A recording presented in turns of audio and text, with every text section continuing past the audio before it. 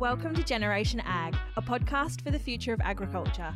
I'm Kayla. And I'm Lavinia, and we're a couple of young Aggies passionate about celebrating our industry and sharing the stories of people who work in it.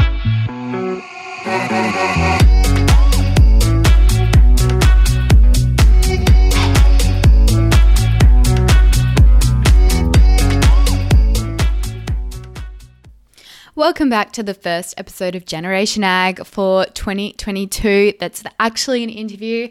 Very excited for this one with Georgia Gorham. She is a legend. She actually grew up in the Northern Territory and she started working at the export yards when she was 14 after driving past and seeing what was happened on her way to school and into Darwin. Georgia then knew she really wanted to work in the cattle industry and wanted to pursue a career as a stock agent. But after the live export ban, there was a decrease. Obviously, anyone who would know, a lot of jobs were lost and people are actually still recovering from that. And George talks a little bit about that during her interview. So she actually went on to study accounting and started her own BAS business. But once the livestock industry got back on track, she started to apply for jobs in the livestock industry as an agent because that was really where her passion lied. So after a lot of knockbacks, a lot due to her gender, she is now working in her dream job for Nutrient Livestock in Tasmania, which is amazing. And she's also an auctioneer and she has been studying ruminant nutrition and psychology to further her career, and she talks about this as well as her progress for her future career. So thank you so much again, Georgia, for this amazing interview. I think a lot of you will get a lot out of it, and it's really, really interesting to touch on gender equality within the agricultural industry still in 2022. And something that we're really trying to bring to light is not really highlighting women in agriculture as much, but actually just providing opportunities for everyone, no matter who they are, and having no gender bias. So it was really interesting to have this conversation, and we really appreciate Georgia on being so candid and open with the conversation. And I encourage you all to just listen and be open-minded about it. And yeah, let's get into the interview. And if you have any feedback, always, guys, hit us up, particularly on our Instagram. And remember, if you've got any guest recommendations or anyone you want to hear from, also let us know via our Instagram or email. Let's get into the interview.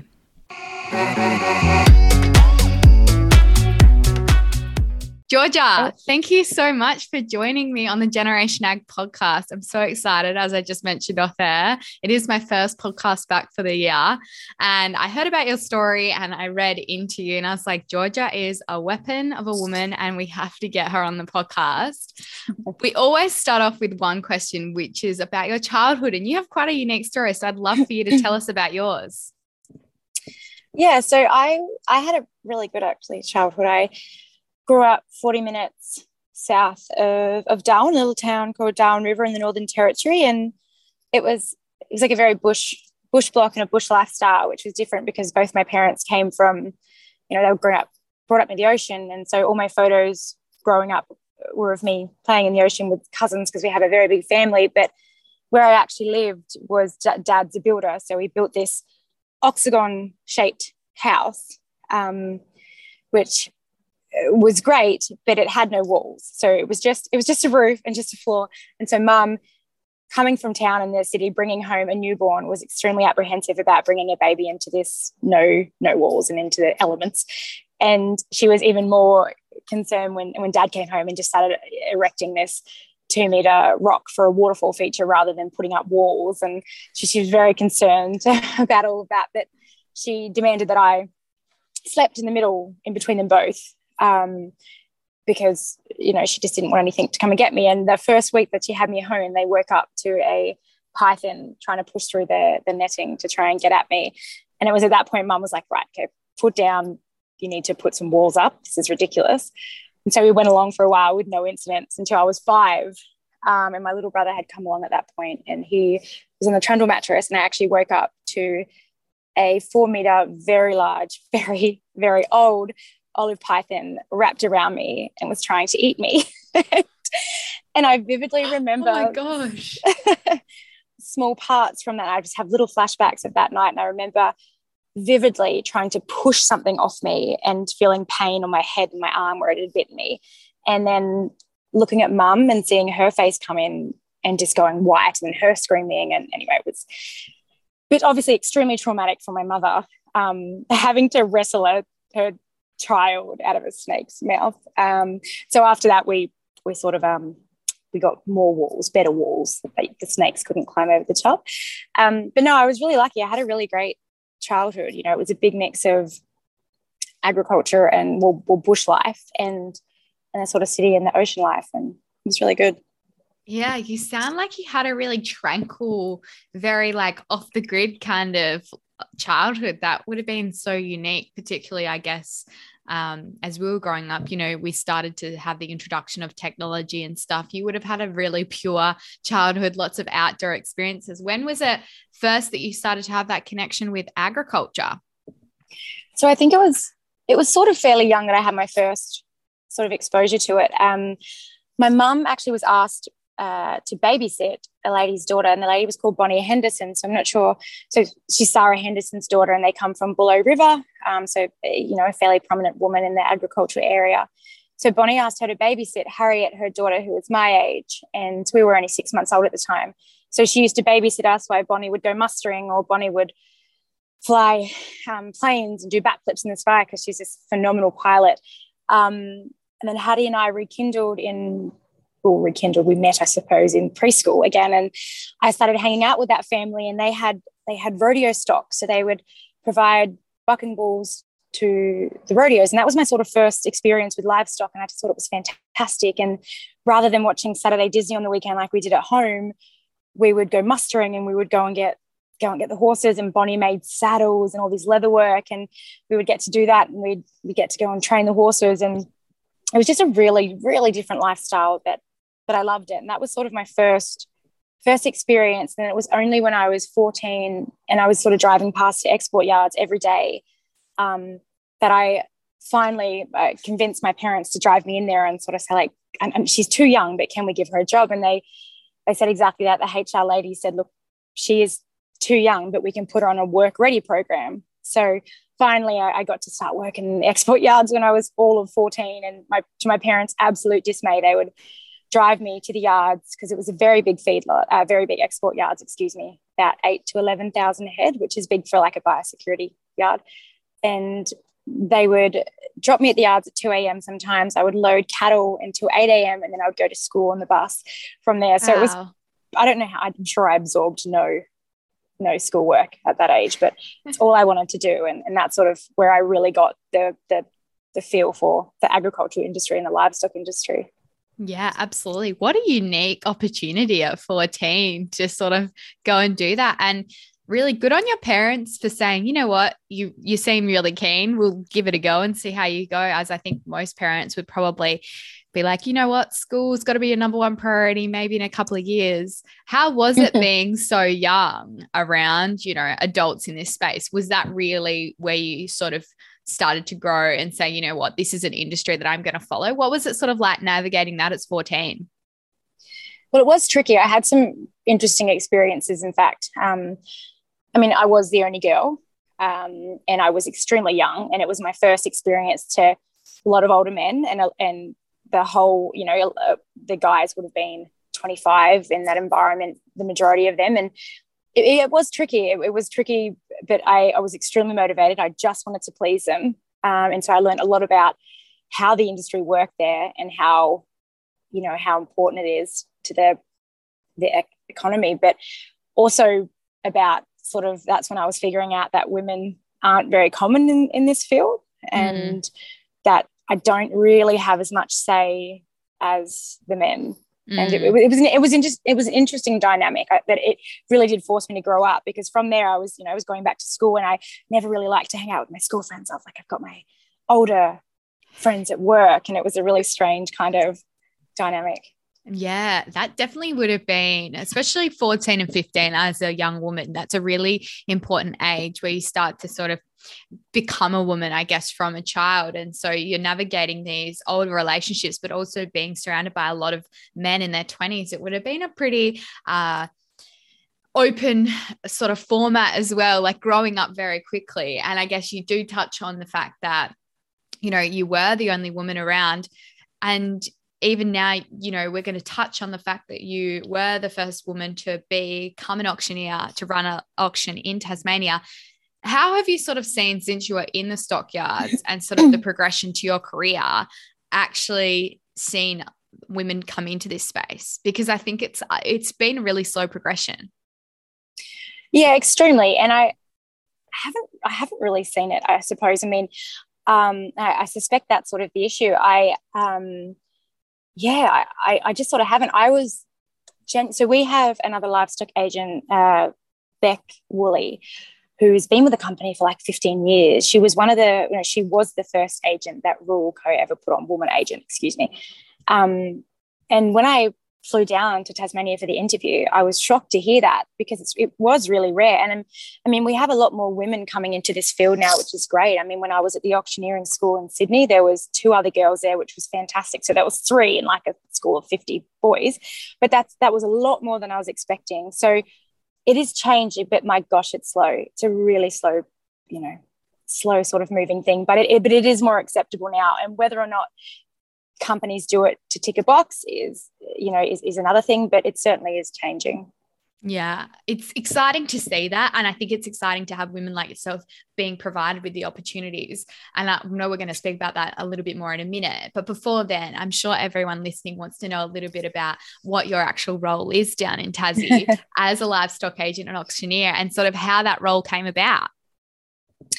Yeah, so my current role, I look at it like it's a real estate or a specialist real estate agent for farmers. We go in there and we value their herd based on what the current market is, which we have to keep very up to date with, and also based on the quality of their stock and their genetics. So my week could entail, going out and weighing lambs or drafting cattle, and then advising the client based on the things I just said on where the best place is to market those livestock, and then executing that to do it and to get their goals. But to know their goals and to achieve those, I need to build relationships with these clients. So building rapport is imperative to being a decent agent. So along with all the driving and drafting and weighing, there's a lot of cups of tea around coffee tables with farmers and their wives and their kids, just getting to know them all, and building trust so that they trust me with a lot of money and a lot of their hard work to put it into the best market possible, and then to also take advice on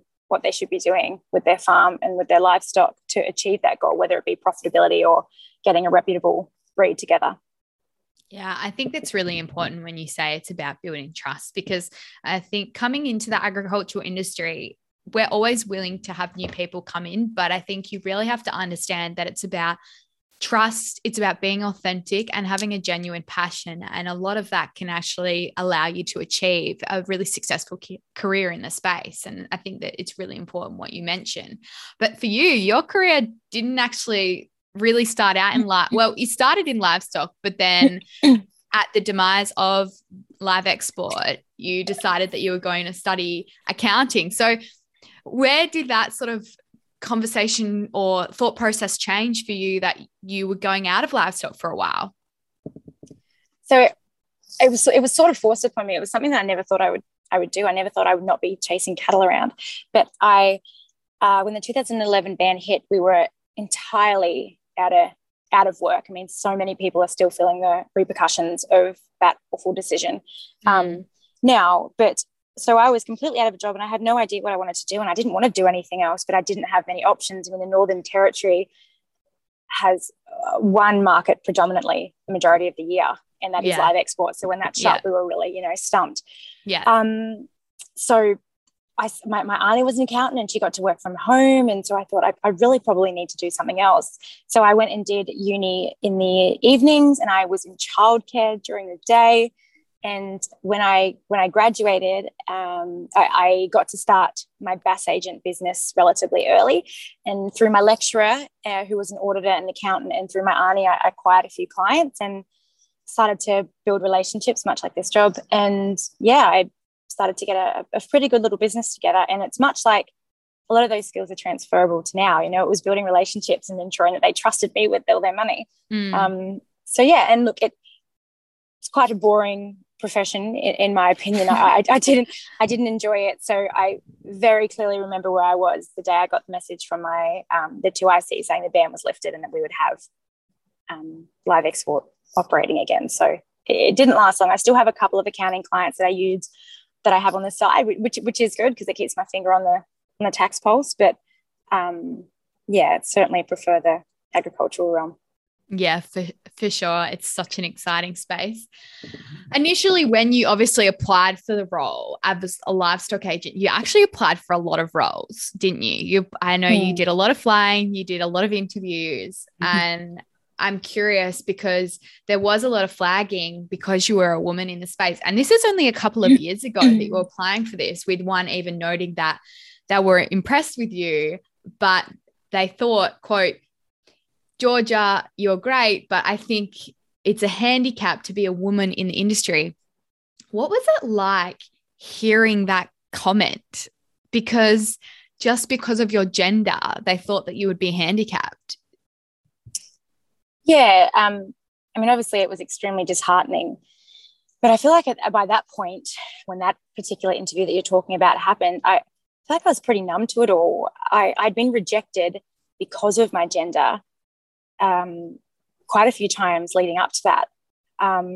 So I was sort of becoming accustomed to it. I mean, I'm sure a lot of these interviews, and I mean, I went to so many. I lost count of how many times I have flown to the Qantas Club in Sydney or Melbourne to meet with a panel of 3 men, always men, and have a discussion with them about the job that I want to do.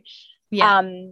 But I feel like, I'm not always going to be somebody's cup of tea. I mean, that's fine. So any jobs I didn't get because of that is, that's just life. But when they specifically are telling me that they're extremely impressed with all my attributes and my characters, but the first thing and last thing I did wrong was being a woman, and the reason they can't give me a job is just ridiculous and quite barbaric in this day and age. And it was interesting because that particular interview, they put on a young fella and he lasted all of 2 weeks for the job. So yeah, it's just one of those things. And I remember that interview, they offered me another role, and the role was at one of their other areas, and it would have been more paid. It would have been a very nice position to have on my resume. And I said, thank you, I'm flattered, but that's not what I want. I want to be on the ground with the guys, and I want to be doing this job. Yeah. So that was a really interesting part. And I suppose even though I was numb to it, it was very eye-opening that it is very difficult, specifically for my gender. And it's not one of those things where I'm saying I want a handout because I'm a woman. It's nothing like that. It is specifically that I just wanted to be treated like a man. Don't look at me for my abilities and only that. So yeah, it was very disheartening for a long time. Especially for the idea that we really, as women in agriculture, I think we fight not because we want to be recognized as women in the industry. I think because we want to have equality in the industry. And that's really important to what you say, is that you just want to be recognized for your skills as a person called Georgia, rather than a person with a specific gender. And I think the fact that this is only very fresh, that this was only a couple of years ago, and we still haven't seen a lot of movement in the industry, it really calls for the fact that I think there is a lot more conversation we need to be having. So it's great to hear you talk about your point on that. I think it's really important. But moving to Tassie, once you finally got offered a role with an amazing agency, what was it like going into that environment from the NT? Because I feel like they're 2 completely different places. What was the initial, especially, even with the type of livestock and farming that's happening, like you're moving from station country to small, farming. What was it like to transition? Yeah, I mean, it was certainly big, and it was a huge learning curve. I mean, it still is now. Like I mentioned earlier, you're going from a place that, live export is just, scrub bulls and old boss indicas that have just been run in and that's it. And, we do very little with them and then off they go. Whereas down here, everybody, it's very small hobby farms or small condensed farming, and genetics and nutrition is massive, and people are really keen on utilizing that to increase their profitability or whatever goal that they want to achieve, not necessarily always profitability. But so it was really interesting, and I'm still learning about it now, and I still find all that realm really, really fascinating. and really exciting. It was certainly a very big change. And then obviously having my first winter and learning what a puffer jacket was, that was also exciting too. But yeah, it's certainly a big change, but I really do enjoy the science that a lot of the sort of southern part of Australia use to increase their farming. Yeah, absolutely. It's a completely different place. And I think to have the opportunity to work in a place where you haven't previously been can only expand your knowledge and actually make you a better agent. You were the first woman in Tasmania to conduct a livestock auction. I'd love for you to tell us about that experience and also, you know, what made you want to be an auctioneer, because that in itself is quite interesting. I'd never ever thought of being an auctioneer ever. I think the day I interviewed with Rafe Bell from Nutrien, he asked, "Oh, just by the way, do you do auctioneering?" And I said, "No, I speak really fast though. I probably wouldn't be too bad at it." And he sort of laughed and said, "Oh, okay, well, you know, we always need new auctioneers." And like the first week I started, they were booking in a school. We happened to have I'm biased, but one of the best auctioneers in Australia, Warren Johnson, who works for us, and he was on the board of the ALPA committee, and they hold these fantastic auctioneering schools.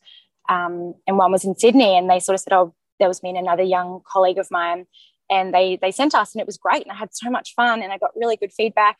They did tell me to slow down, but it was it was great.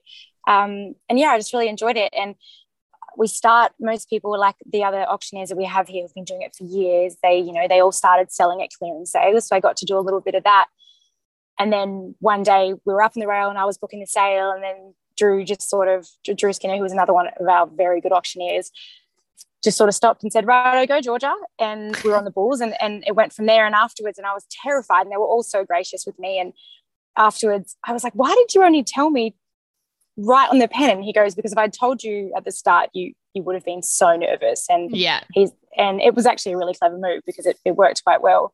So, and it was a big thing for the buyers, you know, all in jest, but they were sarcastically shocked. And it was all it was I suppose a big transition for everybody, but it was really good. And I'm still have so much to learn, but I'm really lucky that I've got a very supportive bunch of people around me. If I'm missing where I'm at, or if I've lost the bid or anything like that, within half a second, somebody's in my ear or someone's calling out where I am. So I'm very lucky. I couldn't imagine doing it without the supportive colleagues I have around me. They're really great.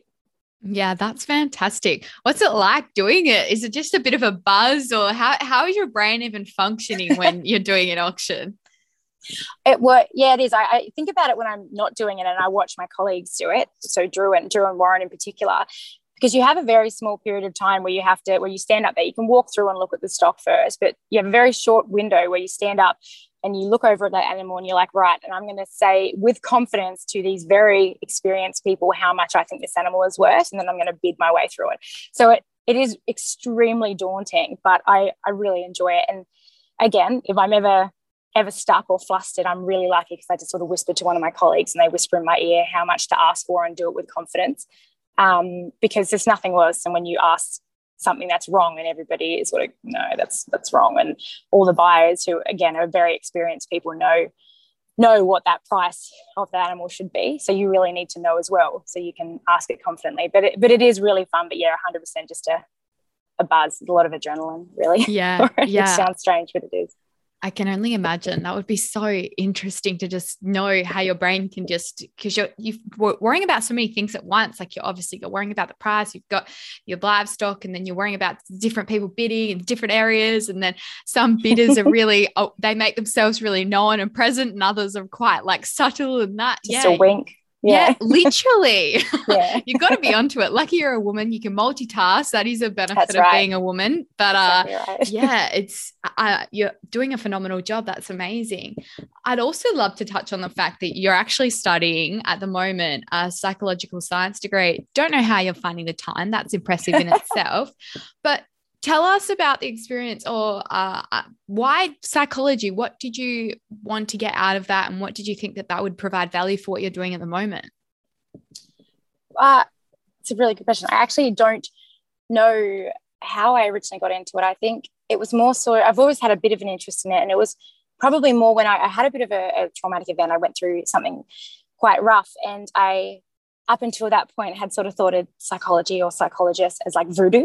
I sort of didn't rate it much. And then only when I needed one and I learned about the chemical imbalances of brains and why people do that and why, you know, what stress does on a body and how much science there actually is involved, that I became really intrigued with it. And like psychology is applicable in all facets of life, you know, how and why people do things is really, really important. And particularly in a sales job, regardless of whether I made it as an agent, which when I started, I didn't know if I would make it into an agency role, or whether I, you know, tried to get into a manager role or an accounting business, knowing how to adapt, you know, to other people's emotions and understand why people do that and how people act under pressure and stress is really important and interesting. And I probably use it more for myself, to better myself and to help myself, you know, for anything else. And it's very nearly done now. And I'm moving into the Masters of Ruminant Nutrition, which obviously will be, is tricky, but will be very beneficial to my current clients because I can discuss them about nutrition. It's sort of another notch on my belt. And in terms of finding the time, when I talk about it, I don't know how I've got the time. I mean, I just had to become, over the last sort of 4 years, extremely rigid with my schedule, you know, 3 to 4 days a week. I study until midnight, and then 1.5 days on the weekend I study.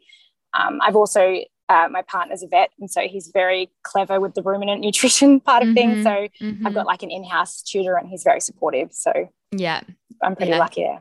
You sound very disciplined and also very motivated. And I think they're two things. If you're going to study while you work full time, you have to have. I also think it's quite interesting when you touched on the point of not necessarily feeling like a psychologist was relevant until you actually needed one yourself. And I think that is something that particularly regional people, particularly people in ag, mental health is something that we're still coming to terms with. So I love the fact that you have, you know, seen the value in that yourself and then decided to actually better yourself and study it. And I think that that's really important to, you know, be aware of when you do need help, but also not be afraid of people who have that education to actually better yourself, because there's so much value with actually seeking out that professional help, I think.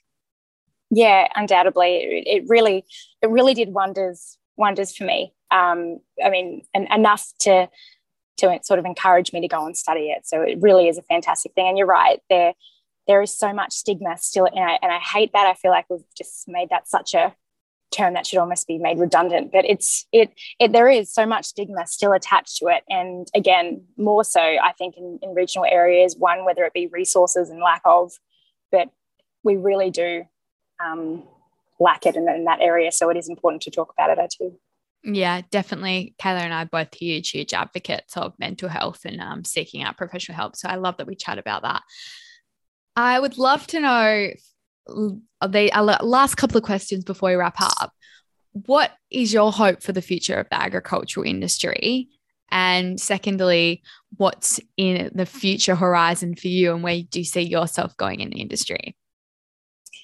I think the way things are, and the way I think the amount of people who are moving towards, you know, non-meat options and things like that, I think sustainability is just going to be huge, and making sure we do that. And I think what would really help is diversifying management a little bit more. I mean, I have brilliant managers at the moment. I work under sort of 3 tiers of brilliant people, but they're all men. And it would be fantastic if we had some women in sort of senior agricultural realms, or more so livestock positions. I think that's imperative to the longevity of this industry. And for me, I'm not really sure. I mean, I'm in my dream job at the moment, and I'm so happy to be in it. And I think just getting better at auctioneering and trying to sort of match my colleagues would be huge for me. I mean, it's also, I've been in this position for 2 years now, and it's still all so exciting, and every week is different. So I think just becoming a really good agent and auctioneer sounds like a minor goal, but is a really big one for me. And I think that's okay as well, to be just really happy and content with where you are and just wanting to be better at your job, because I think that's when amazing opportunities come to help you elevate your career. So you get those, they sort of just flow in. And I think that's really exciting that you are really just motivated, and you can just tell you're so loving your job. And I think that that's a really special thing. And I think that having more women listening to these podcasts and understanding that, you know, livestock agent career for women is available and is something that women can pursue. And it's great to have someone like you to look up to in that space. Thanks very much. Yeah, I appreciate it. So before we go, final question, Georgia, where can people find you if they want to get in touch or see what you're up to? Where is the best place to go? Probably Facebook. So Georgia Rose Gorham on Facebook and Georgia Rose Gorham on Instagram. Awesome. And you also are on LinkedIn as well. So we might link that as well, professional profile too. Awesome. Beautiful. Well, thank you so much. This has been such a beautiful conversation. I've really appreciated chatting with you today. Thank you so much for having me.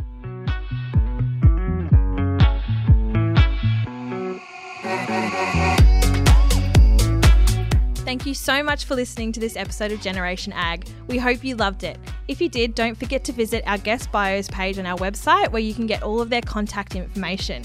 And if you have an idea for another guest in the future or a story that you want to hear, you can get in touch with us via our email, which is hello@generationag.com.au. Don't forget to follow us on our socials @generation.ag. That's Instagram, Twitter and Facebook. And if you've loved this episode as well, you can share it with your friends on your socials and make sure to subscribe to us on the podcast app and leave us a review because that all really helps as well. Thanks, guys. Bye.